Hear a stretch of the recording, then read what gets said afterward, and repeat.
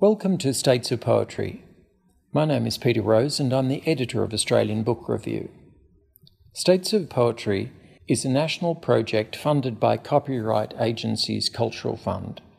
These are the first national or federally arranged poetry anthologies published in this country.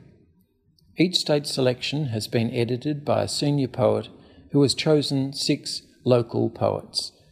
The state anthologies appear on our website with introductions from the state editors and other materials. Here to introduce her poem on World Heart Day is Jane Williams. This is a personal narrative poem responding to a complicated heart surgery my partner underwent.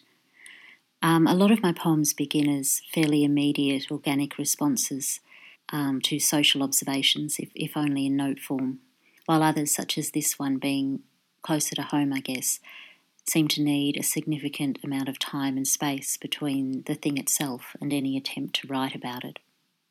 So it was on World Heart Day, some years after the surgery, that I was struck by the almost absurd number of designated national and international days of celebration we have, but also by this desire to acknowledge and honour human experience through art, to celebrate the connections found therein.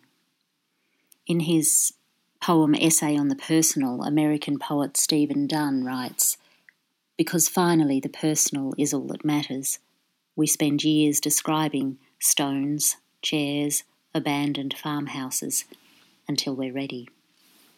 On World Heart Day. I notice your scars more than usual, life-saving stuck zippers. I want to plant kisses like votives along each one, along the delicate ribbon of light between your extroverted nipples, along the scythe-shaped slash defreckling your right calf. Hospital flowers bloomed, petals fell in the sterile fresh air that day. I wove endearments like chainmail across the terrible divide, as miracle drugs fought to save you, leaving demons in their wake.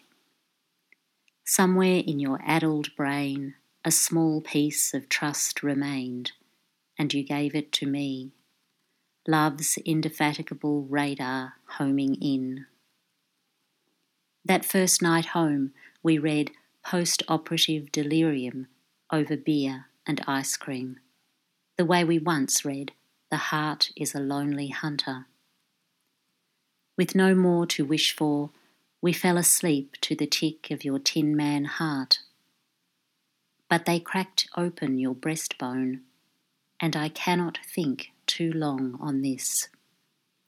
The pressure it took, the precision, the stillness of your heart and lungs, the machine that breathed for you, the one that brightened your blood, and the tunnel, that anecdotal tunnel you say you never saw coming, returning you to me like fortune, my light-scarred Lazarus love.